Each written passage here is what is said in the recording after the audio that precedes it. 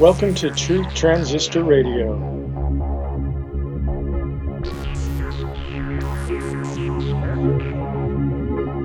This is the most awesomest podcast of all time.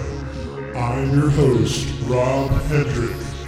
This podcast is brought to you by Proverbs 16:18. Pride goeth before destruction. What? Oh, man. Hello, Truth Transistors. Welcome to episode 25 of this podcast, Bible Study Part 2, which will be called The Two Global Judgements. So we'll be talking about the judgment of water and the judgment of fire. The judgment of water is already passed, and the judgment of fire is what the destiny is. It is your destiny. So that's what we're going to be looking at today. In this introduction, I'd just like to open up a little bit about something. I feel like this past year has been not a good one for me.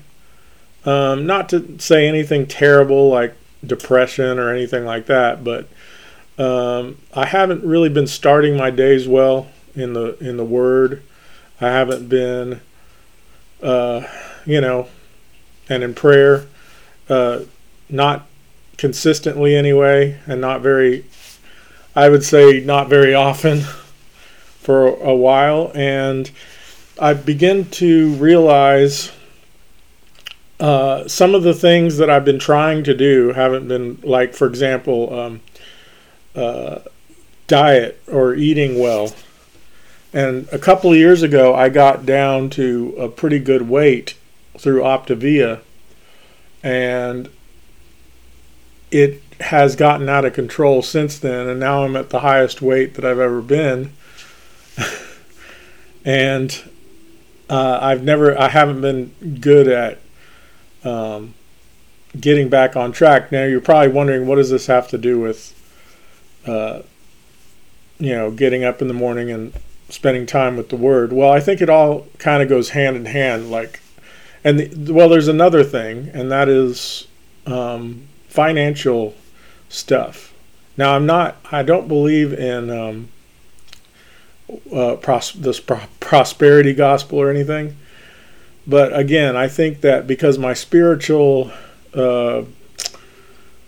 focus hasn't been there, and I haven't put things in order, these other things have struggled. So financially, I haven't done a good job. I got out of debt 6 years ago and saved up money, and I was doing pretty good, and then lost it all and got back in debt again. And so a few weeks ago, I started thinking about this, and I'm like, why can't I get back on track? Like, I start budgeting, and I don't stick to it. I want to eat right, and I don't stick to it. I want to exercise, I don't stick to it. And I think it all comes back to not starting my days off right. I mean, I really do. And another thing I noticed is, for whatever reason, just out of nowhere, I get angry at stupid things. Just really frustrated at any little thing. And I think it's all connected. It's all part of that. And, when I was spending time in the Word consistently and it seemed like the other things fell into place more. Like my discipline and diet and exercise, and financially, I seemed more disciplined, and I was pretty chill. Like, things didn't bother me. Like, when I was really in the Word all the time, I didn't get mad at very much. Like, I was very laid back. And so when I started to notice this recently, and just how much I was getting really mad about things that were silly, And even noticed, sometimes, have you ever like looked at yourself and saw things that were like, when you kind of look in the mirror a little bit, you're like, why is this, happening? Why am I mad about this?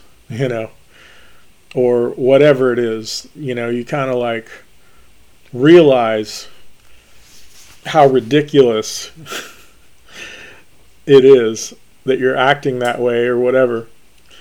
And just in the past few weeks, I just noticed I was mad about everything. Like always angry, always upset at traffic, at, I don't know, just stupid things, anything.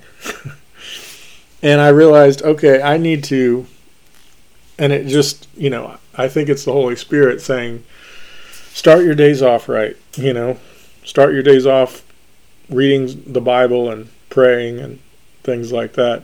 So I've done that the last couple of days, and I would like to stick to it.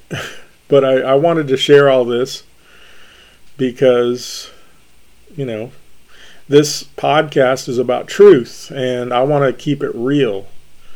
I'm not here to say that I have it all figured out. I'm not here to, be this podcast guy that, I don't know, just that listen to me, I have it all figured out. No, it's not that. I'm just a guy. I'm just a regular guy. And, I'm probably not, very smart. I was a C student. I think I said this before. I'm a C student. I'm not some kind of genius. I've never taken an IQ test, but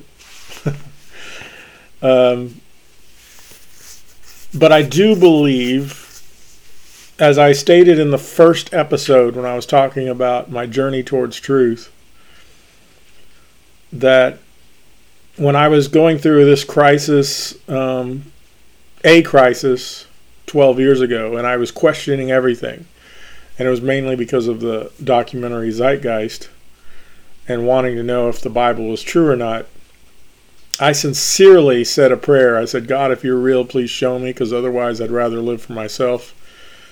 But if you are real, I know the best thing for me to do is to take up the cross and follow you. And I was sincerely, one thing that I was sick of in the truth movement and in many ministries and things is I get a sense of fakeness. Like just a sense of they know it all, or being very not dogmatic, but like direct and saying this is how it is, whether it be theology or whether it be a truth, conspiracy kind of thing. And I don't know. I think I got a sense for a lot of them that it was just a show. It was just a show for them to make money.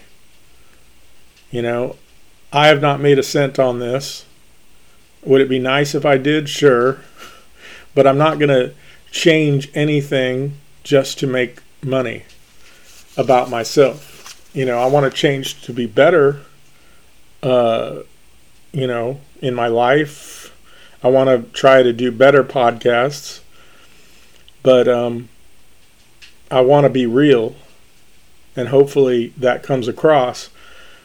This is not the most entertaining show. A lot of I think the sound quality's gotten better since I got in this microphone. Like those early ones that I've gone back and listened to, there's a lot of crackling and connection problems. I've kind of gone on a rant here on many things, but the point is I'm trying to be real, and part of that is confessing this to you that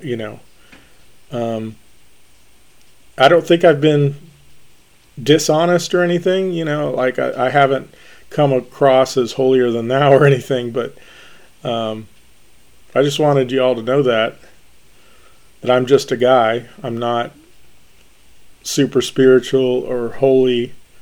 I'm saved by grace, and if down the roads, this becomes a popular podcast or something, there might be people that find weaknesses in me and try to expose me, but hopefully I can stay ahead of that and say, yeah, I'm not perfect. I make mistakes. I'm not a great, I just, I struggle through life just like anybody else. So if any Christian out there is going through similar things, I just encourage you to start your day off right. Don't worry about everything at once, like thinking, oh, I have this stronghold in my life and this stronghold and and all this stuff. I would say take a breath, start your days off right. Start your days off right. And first thing in the morning, read a few chapters in the Bible, pray. It doesn't have to be anything elaborate as far as reading. Like, I've been trying to go through the Bible, and I think it's been about 4 or 5 years now, and I haven't made it all the way through yet, which just kind of tells you how slow. I'm pretty slow reader anyway. Like, I have a bunch of books that I'm like halfway through. So it's not just the Bible. So at least I can say that. But, if I was reading, I have it blocked out to where if I read from here to here each day, I would get through it in a year. And it's very possible. So anyway, but I'm not like here to try to race or anything. The point is, I just encourage anyone, just start your day off right. Spend 15 minutes reading the Bible, 15 minutes praying, and I think you'll be amazed at how much it helps if you do that consistently. Don't try to change everything about your life. The Holy Spirit will do that. Just consistent time with Him, I think the other things will fall into place, I guess you could say. Now, I think that there are times where in certain strongholds and things that you need accountability, you need people, other believers. So that, I'm not saying that all you have to do is start your day off right. I'm just saying that's a good starting point. But also there might be things in your life that are strongholds that you need other people, other Christians to talk to, right? I definitely have had that, and it has helped. So, yeah, hopefully this encourages other people, and also know that I'm just a guy. I think probably most people know that. All the mistakes and bumbling through these things that I've done. But I hope and pray that this podcast series has been a blessing to people, or has maybe at least gotten you to seek things out. I don't want people to believe the things that I say. I want people to think about the things that I say and take them into consideration. And so, I've probably kind of meandered a bit in this conversation and this intro here. But that's okay. So let's get on with it. This is going to be about the 2 judgments. So once again, this will be a lot of scripture reading. And Yeah. So in the last episode, we kind of went from Genesis 1 through 5. And, it was the beginning, the creation, the original sin, and redemption is what we talked about. And as people begin to multiply, I'll just start reading here in Genesis 6. Now it came to pass, when men began to multiply on the face of the earth, and daughters were born to them, that the sons of God saw the daughters of men, that they were beautiful, and they took wives for themselves of all whom they chose. Now, there's a few different, theories on this, and I think I talked about this in passing before. I don't know. I want to spend too much time on those theories, except to say that some believe that the sons of God were the righteous sons of Seth, and the daughters of men were offspring of Cain. But the other view is that the sons of God were angels, fallen angels, and left their own estate, as it states in the New Testament somewhere. I don't have that in front of me. But regardless, that's not the major point of this episode. We're just doing more of a major focus on the meaning of Scripture and the big picture of it. So anyway, verse 3. And the Lord said, My spirit shall not strive with man forever, for he is indeed flesh. Yet his days shall be 120 years. There were giants on the earth in those days, and also afterward, when the sons of God came in to the daughters of men, and they bore children to them. Those were the mighty men who were of old, men of renown. Then the Lord saw the wickedness of man was great in the earth, and that every intent of the thoughts of his heart was only evil continually. My chicken is ready. That's why that... let me pause. Suppose I could edit that out, but... okay, so I think the main point of this is that the Lord saw that the wickedness of man was great in the earth, and that every intent of the thoughts of his heart was only evil continually. Now some say that as evil as we are today, that it's not, the thoughts are not evil continually, but the Bible says that the good works of the unsaved are as filthy rags.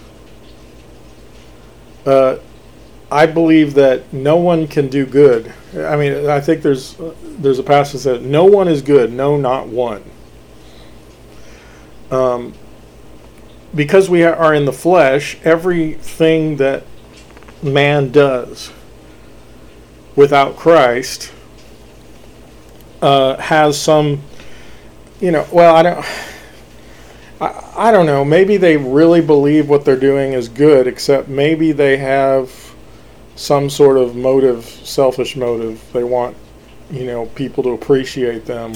I think this is also true within Christianity, where people want attention, and I think I've been guilty of that myself. So, and the Lord was sorry that he had made man on the earth, and he was grieved in his heart.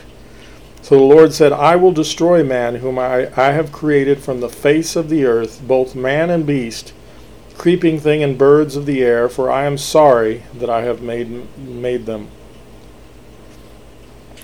And so there was definitely, it was a wicked on the earth. And there's a passage in here where it says, for he is indeed flesh, yet his days shall be 120 years.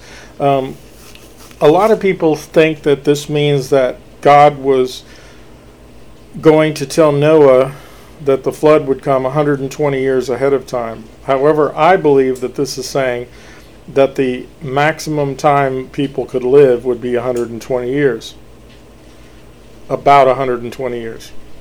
And as of today, as far as we know now, or as far as modern people know, is the record is like 120 years, maybe 121, but that's about as far as we can document. Now, in the Bible, and it's not documented except in the Bible that people were living 900 plus years, before the flood. So, but what he's saying here is that he's going to make it to where, the time people live is limited. Why is this important?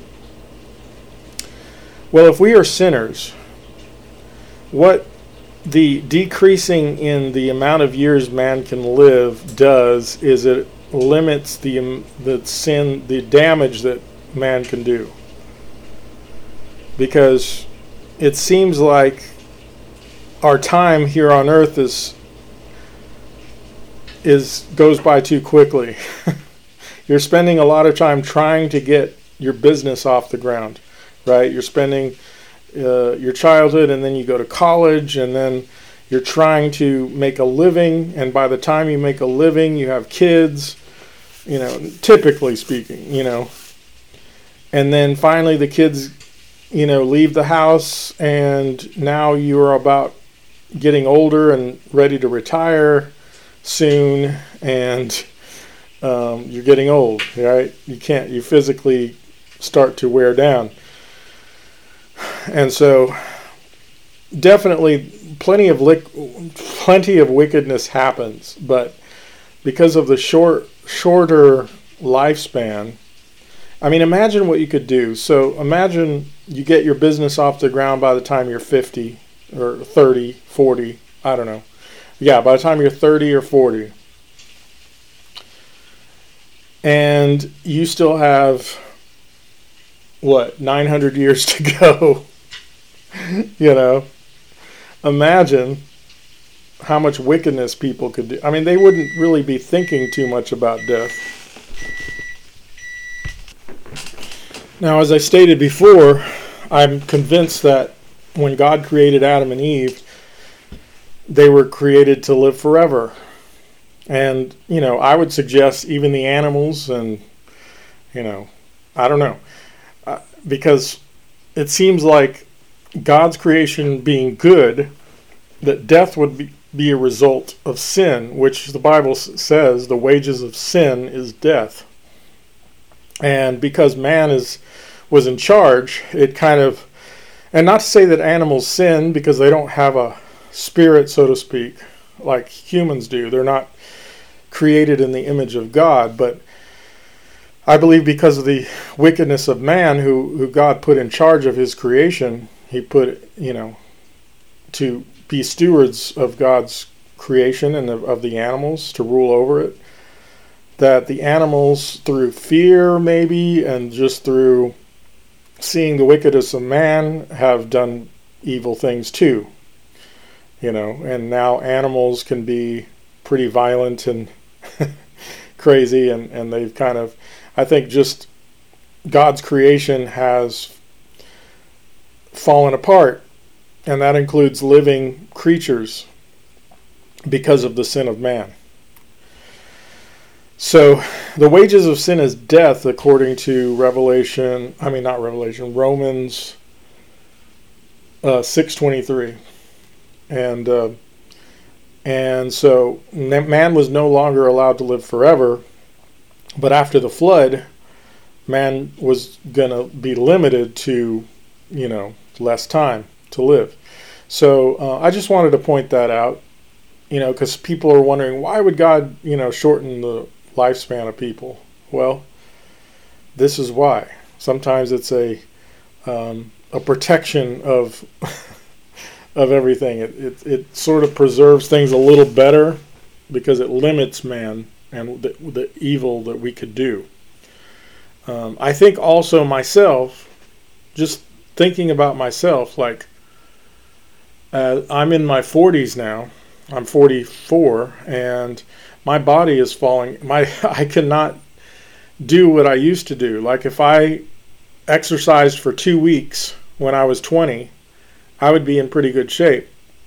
But now, like after exercising, I'm in a lot of pain, and after 2 weeks, it's like I barely made a dent.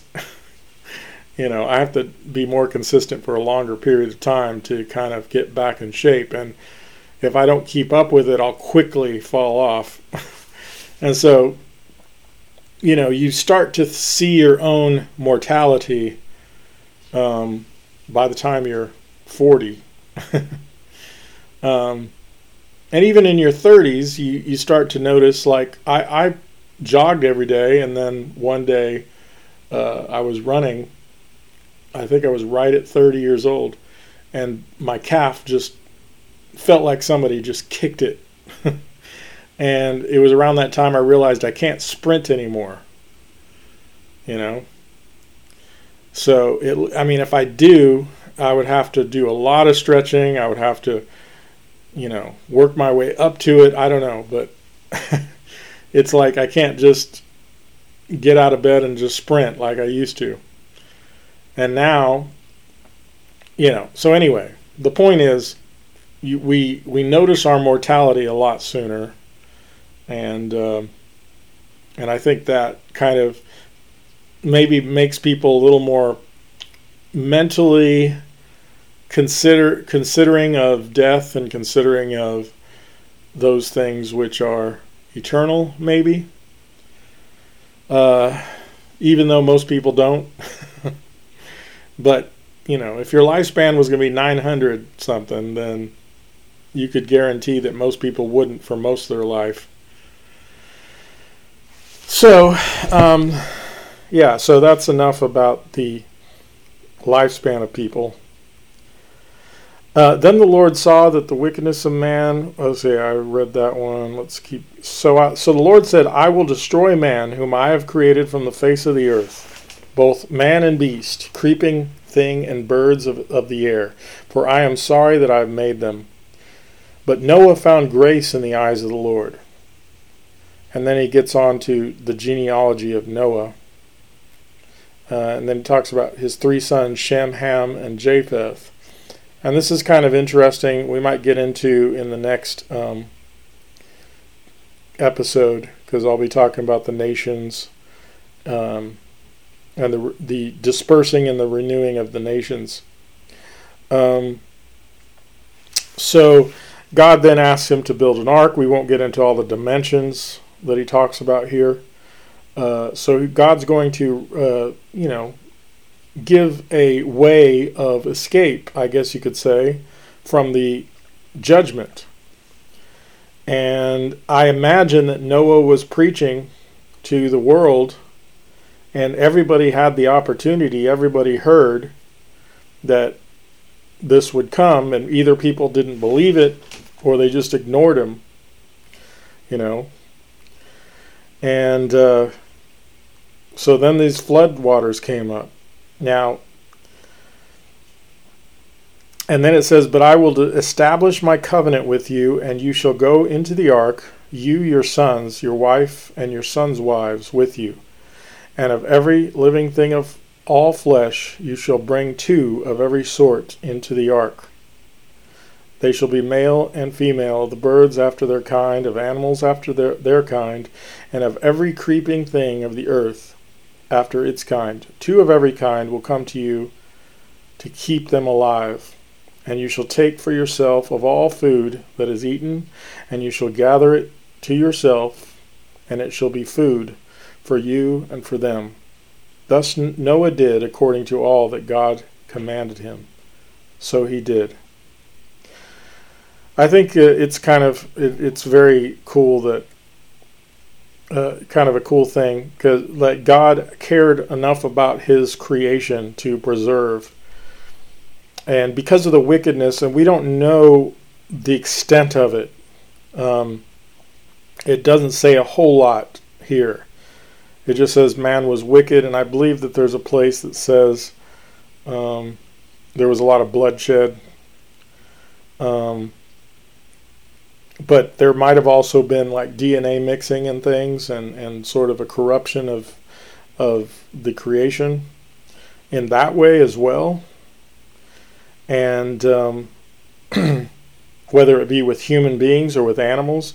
If you read other things like the Book of Enoch, which is not in the Bible, it's apocryphal, or may have elements of truth to it, may not, but it seems to indicate that there was mixing of DNA, and some think a lot of the legends of like a horse with a human head or mermaids and things like that might have been based on real history, and that's kind of interesting.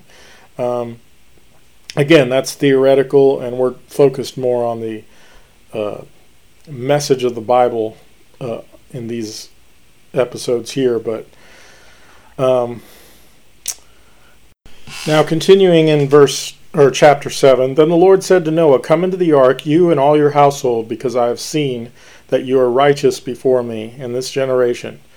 You shall take with you 7 each of every clean animal, a male and his female, 2 each animals that are unclean, a male and his female. Also 7 each of birds or of the air, male or female, to keep the species alive on the face of the earth. For after 7 more days I will cause it to rain on the earth, 40 days and 40 nights, and I will destroy from the face of the earth all living things that I have made." And Noah did according to all the Lord commanded him.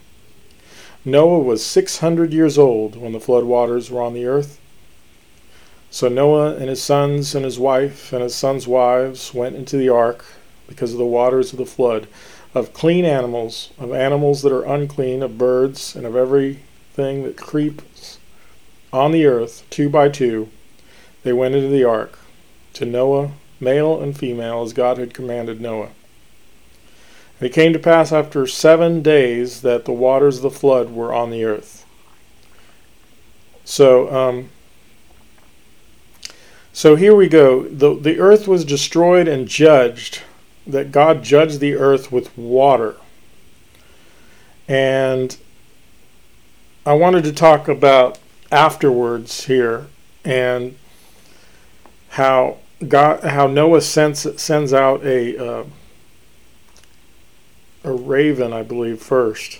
Let me see here. It's kind of interesting because the 2 birds that Noah sends out, the second one's a dove. Let's see, what was the first one here? It says, can't find it.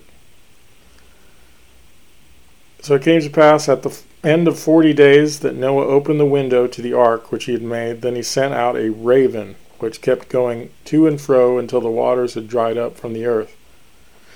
So the raven, really didn't help him, I guess. It just kind of flew around. Then he sent out a dove to see if the waters had receded from the face of the ground. But the dove found no resting place for the sole of her foot, and she returned into the ark. Now later, it says, again he sent out the dove, and the dove came to him in the evening, and behold, a freshly plucked olive leaf was in her mouth. And Noah knew that the waters had receded from the earth. Now a dove is representative of the Holy Spirit, later on. And I think that's quite interesting. Now, the Holy Spirit is not a dove, but I kind of wonder if this event is why God uses the dove as a representative. And it was kind of like this white bird came back and basically showed Noah that the earth was starting to appear again. The land was starting to appear again. And it came to pass in the 601st year, in the first month, the first day of the month, and the waters were dried up. So they were in the ark for about a year. It rained for 40 days and 40 nights, but it took a lot more than that for the water to recede. So anyway, and Noah removed the covering of the ark and looked, and indeed the surface of the ground was dry, and in the 2nd month, On the 20th day of the month, the earth was dried. Then God spoke to Noah, saying, Go out of the ark, you and your wife, and your sons wives with you. Bring out with every living creature of all flesh that is with you, birds and cattle, and every creeping thing that creeps on the earth, so that they may abound on the earth, and be fruitful, and multiply on the earth. This was a command also given to Adam and Eve, be fruitful and multiply. So Noah went out, and his sons and his wives, and his sons' wives, every animal, every creeping thing, every bird, whatever creeps on the earth, according to their families, went out of the ark. Then Noah built an altar to the Lord, and took of every clean animal and of every clean bird, and offered burnt offerings on the altar. So we saw an offering by Abel in chapter 4. And now we see the same thing with Noah, which I mentioned in chapter 4 represents, it's a sacrifice, and Jesus is the sacrifice lamb. He's the fulfillment. And the Lord smelled a soothing aroma. Then the Lord said in his heart, I will never again curse the ground for man's sake, although the imagination of man's heart is evil from his youth. Nor will I again destroy every living thing as I have done, while the earth remains, seed time and harvest, cold and heat, winter and summer, and day and night shall not cease. So God blessed Noah and his sons, this is chapter 9, and said to them, Be fruitful and multiply, fill the earth, and the fear of you and the dread of you shall be on every beast of the earth, on every bird of the air, on all that move on the earth, and on all the fish of the sea. They are given into your hand. Every moving thing that lives shall be food for you. Now, before the flood, they were vegetarians. And now God's giving the animals to eat.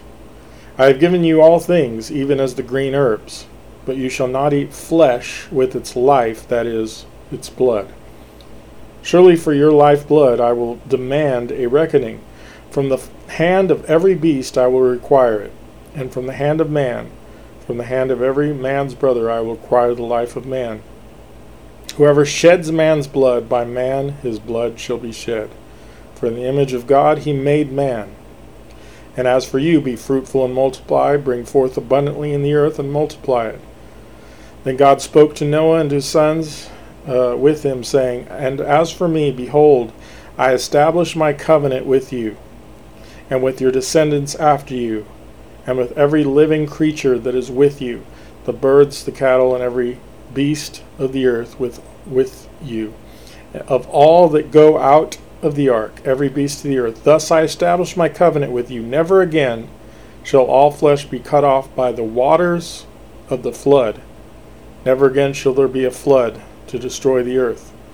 And then it says that a rainbow is in the cloud is the sign of the covenant. Now, even though God will never destroy the earth again with the water, there is prophecies that another judgment is coming with fire, and we will talk about that after this song. This is a Hispanic Christian rapper named T-Bone, and the name of the song is called Coming of the Judgment.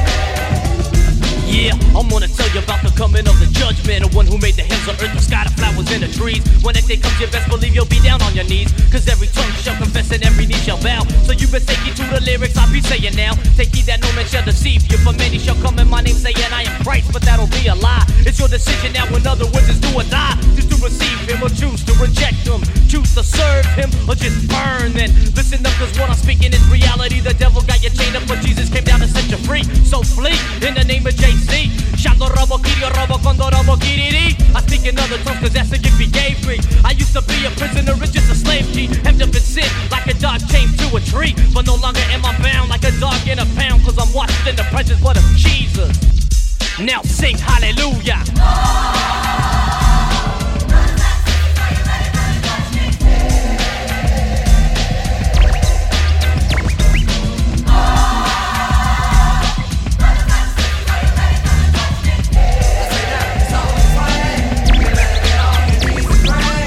Listen up, cause now I'm madder than I was before. I buck the devil, then I find him while he's on the floor. I jump around and it's like to praise the king. I get excited, then it's also 49 I sing. So step to me with your Glock and your crazy gang. But if you step in, just believe that you be getting slain. Cause stronger is he that's in me than in this world. You best step back, cause T is packed. With a gat, I got the King James Version to be exact. Mufflers in the back, being led by the Lord. To make a dope beat while I'm reading out my holy sword. Being prepared to bring this to your eardrums. Making a joyful noise with tambourines and steel drums. If you ain't a Christian, then I tell you that you're missing out. Running with a gang, acting hard, but you got no clout. If you fight for your life, the Bible says you lose it. Give it to the Lord and you will gain and sustain it. If you don't, demons beat you down on the pavement. Holy Ghost got a grip on me, believe it's firm. Now it's your turn, eternal life, a burn,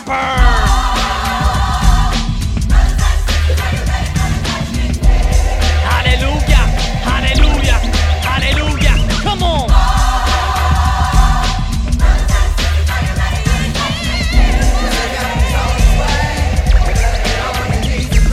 A menace to society is what people say I am. Here is something you can't understand. How the Lord uses music to reach ya, teach ya. But you say God could only move through a preacher. So you refuse to listen and you close your ears. But that'll only bring tears to see that Christians wanna stereotype me. My own so-called brothers and sisters wanna fight me. Instead of being in one mind and one accord.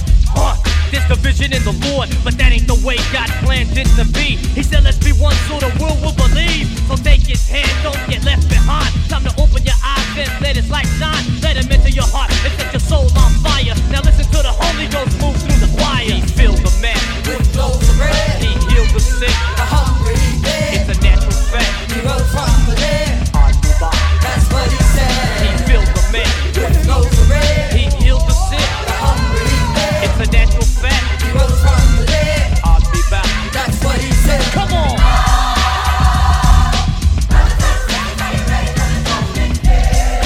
Lift up your hands. Come on, lift up your hands.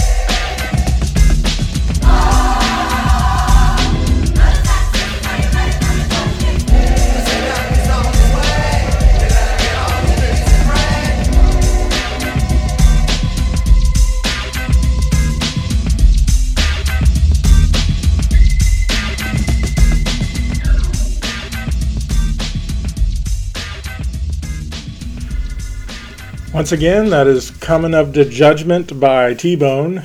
And if you like that, check him out. You can find him on iTunes. And, all right, so let's continue. So now we're going to talk about the second judgment of fire. Let's read 2 Peter chapter 3. Beloved, I now write to you this second epistle, in both of which I stir up your pure minds by ways of reminder, that you may be mindful of the words which were spoken before by the holy prophets, and of the commandment of us, the apostle of the Lord and Savior, knowing this first, that scoffers will come in the last days, walking according to their own lusts, and saying, Where is the promise of his coming?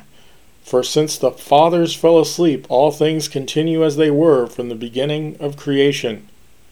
For this they willfully forget, that the word of God, the heavens were of old, and the earth standing out of water and in the water, by which the world that then existed perished, being flooded with water.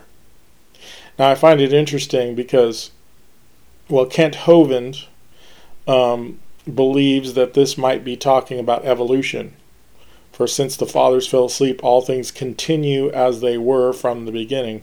Like it's a continuous same, like the carbon dating, but they're ignorant that, that there was a flood. Now, this New King James Version says, for they willfully forget. In the King James, it says, for they were willfully ignorant of. So, but it's interesting that they are willfully. People don't want to believe the truth if it isn't what they want to believe. And I can testify to that as personally, I can testify to that. So now it says, this world was flooded. The world that was created by God is no longer here.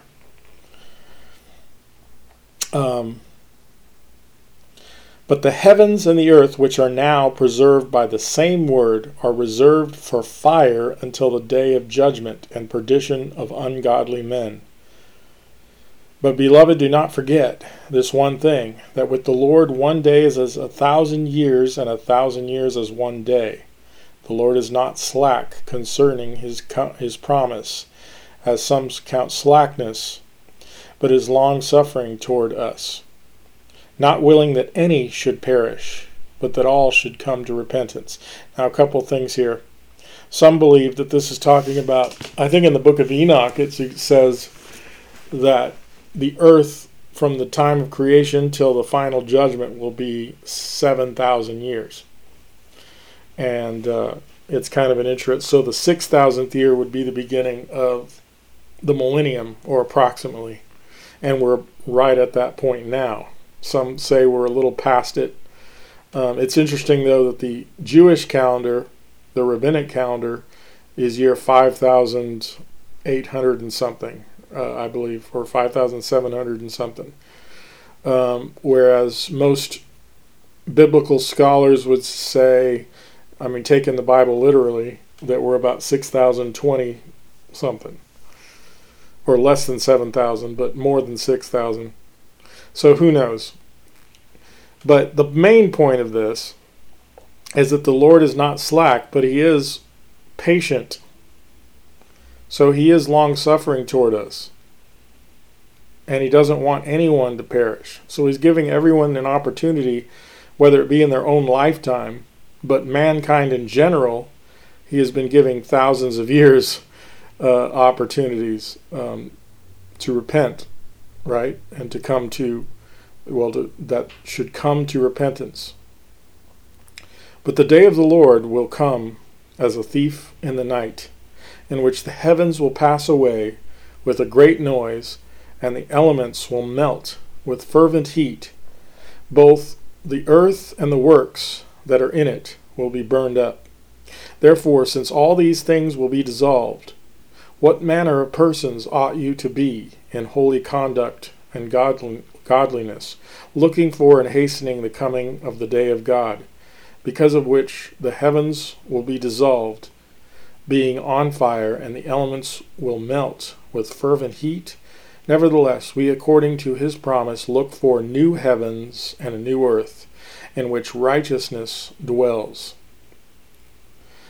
Therefore, beloved, looking forward to these things, be diligent, be found by him in peace, without spot and blameless, and consider that the long-suffering of our Lord is salvation, as also our beloved brother Paul, according to the wisdom given to him, has written to you, as also in this epistle, speaking in them of these things, in which are some things hard to understand, which are untaught and unstable. People twist to their own destruction, as they do also the rest of the Scriptures. You therefore, beloved, since you know this beforehand, beware lest you also fall from your own steadfastness, being led away with the error of the wicked. But grow in the grace and knowledge of our Lord and Savior, Jesus Christ. To him be the glory and honor forever and ever. Amen. And I want to finally look at another passage in Revelation chapter 20. There's these two fires that come down from heaven. I think they're two different events. Now, my understanding of the timeline, and, I encourage you, I'll probably get more into this, end time stuff later in a different episode, but there's the Great Tribulation and then the Second Coming. And I believe that the rapture and Second Coming are the same event. Christ returns, we are raptured. There's different views on that, but that's my understanding of it. And it says in Revelation 19, let's see, where is it here? Blessed are those who are called to the marriage supper of the Lamb. And he said to me, these are the true sayings of God. And I fell at his feet to worship him. But he said to me, see that you do not do that. I am your fellow servant. Okay, that's an angel talking to him. Now I saw heaven open, and behold, a white horse. Now, Revelation 19 is right after all the Great Tribulation stuff and all of the Mystery Babylon and the Antichrist system and the 666 and all of that, which we'll get more into later. But so Revelation 19 follows that in verse 11. Now I saw heaven opened, and behold, a white horse, and he who sat on him was called Faithful and True, and in righteousness he judges and makes war. His eyes were like a flame of fire, and on his head were many crowns. He had a name written that no one knew except himself. He was clothed with a robe dipped in blood, and his name is called the Word of God. Now, if you read John chapter 1, in the beginning was the Word was with God, and the Word was God. It was talking about Jesus. And the armies in heaven, clothed in fine linen, white and clean, followed him on white horses. Now out of his mouth goes a sharp sword, that with it should strike the nations, and he himself will rule them with a rod of iron. He himself treads the winepress of the fierceness and wrath of Almighty God, and he has on his robe and on his thigh a name written, King of Kings and Lord of Lords. Now I believe that up until this time is the time of the nations, the kingdoms of this world, which tend to be wicked, right? And I believe when Christ returns, he will subdue them and rule them with a rod of iron. Now there's some people that believe that this is happening now, that at the resurrection of Jesus, he began to rule with the rod of iron. However, when I look at the world, I see a lot of wickedness in the governments, and it's hard for me to look at it that way. I really believe that Christ will return, set up his kingdom that will last 1,000 years, which, let's keep reading. Then I saw an angel standing in the sun, and he cried with a loud voice, saying to all the birds that fly in the midst of heaven, come and gather together for the supper of the great God, that you may eat the flesh of kings, the flesh of captains, the flesh of mighty men, the flesh of horses. Now this is kind of a disturbing verse. And of those who sit on them, and the flesh of all people, free and slave, both small and great. And I saw the beast, the kings of the earth, and their armies, gathered to make war against him who sat on the horse and against his army. Then the beast was captured, and with him the false prophet, who worked signs in his presence, by which he deceived those who received the mark of the beast, and those who worshipped his image. These two were cast alive into the lake of fire burning with brimstone, and the rest were killed with the sword which proceeded from the mouth of him who sat on the horse, and all the birds were filled with their flesh. I kind of want to say this is, symbolic language here. I don't think we will be literally eating the flesh of men. Chapter 20, Then I saw an angel coming down from heaven, having the key to the bottomless pit and a great chain in his hand. He laid hold of the dragon, that serpent of old, who is the devil and Satan, and bound him for 1,000 years. And he cast him into the bottomless pit and shut him up, and set a seal on him, so that he should deceive the nations no more, till the 1,000 years were finished.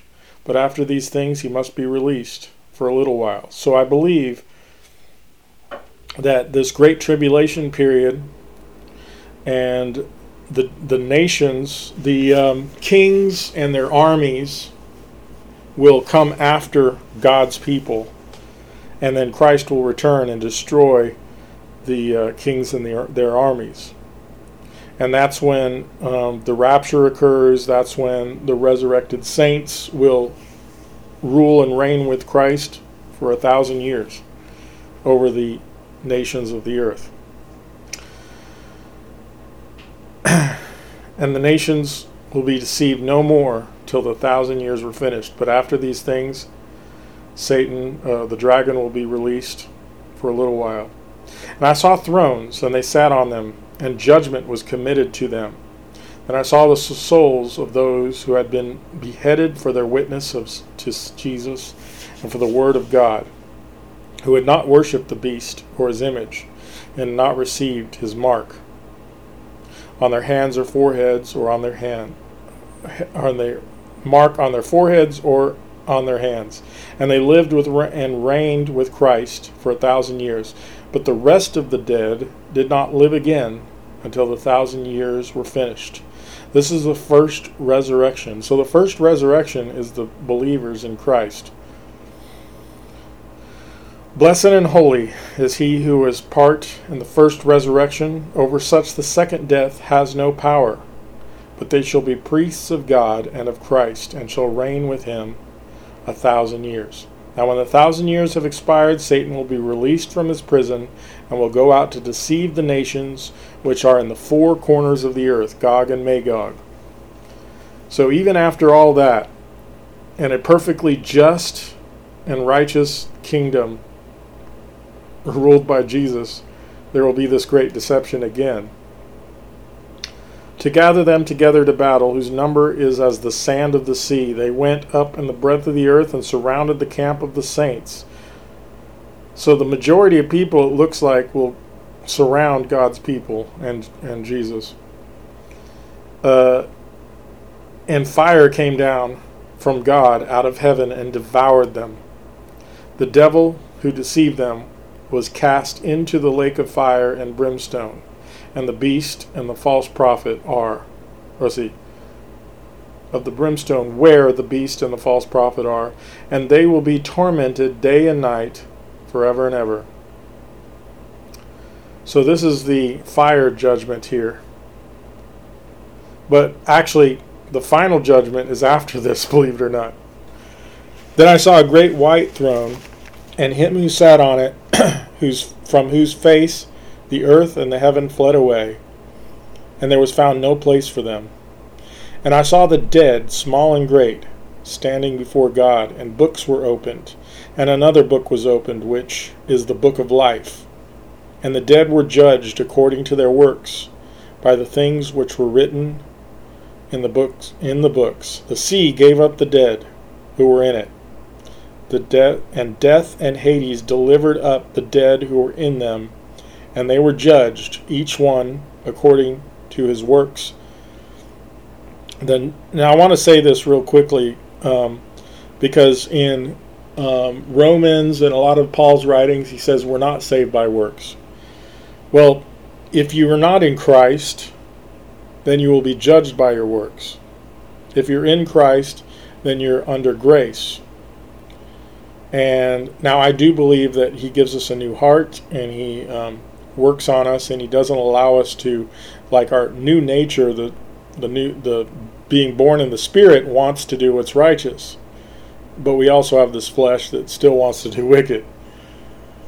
And I think what I said at the beginning of this is an example of that. Like, I could have easily, many, many times in my life, just being given over to sin, but I don't think God has allowed me to completely go that way. He is always pulling me back. You know, I think of myself as this wandering sheep that and the good shepherd Jesus keeps pulling me back in to the flock, right?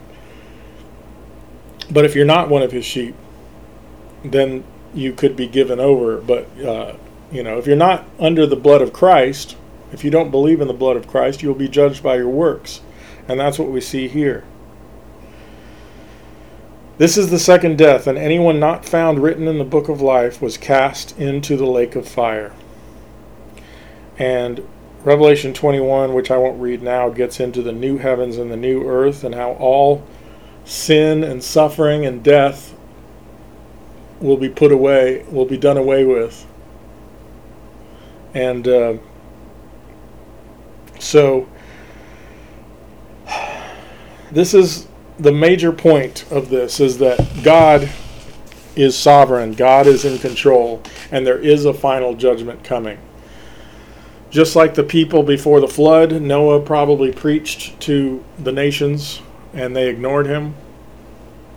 And here I am, and many Christians that speak of these things.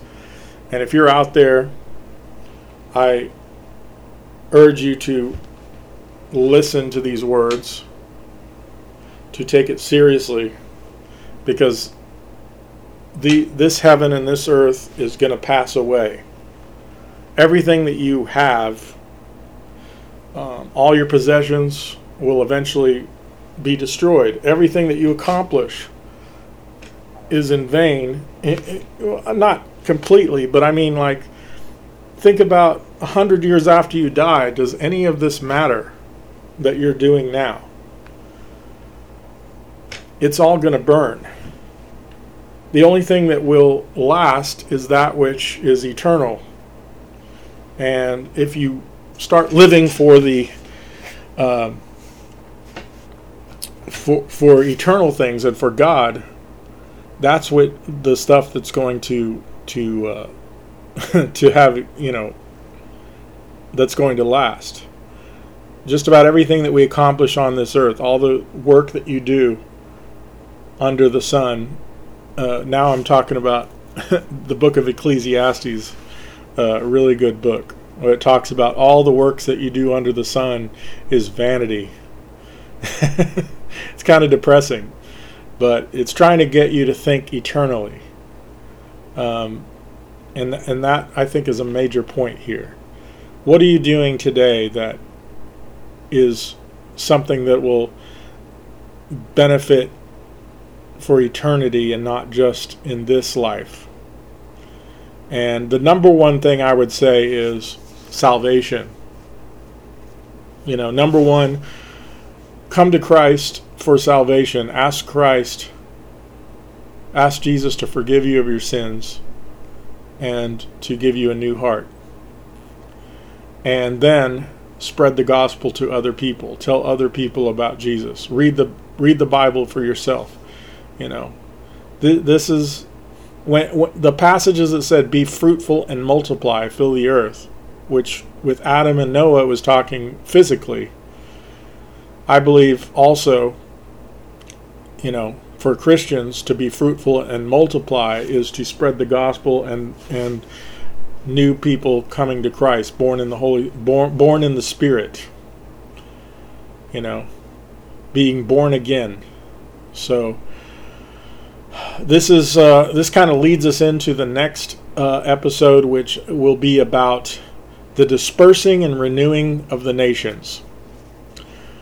All right, so this is the end of this episode, and thank you all, and have a wonderful day. This is the most awesomest podcast of all time. I'm your host, Rob Hendrick. This podcast is brought to you by Proverbs 16:18. Pride goeth before destruction,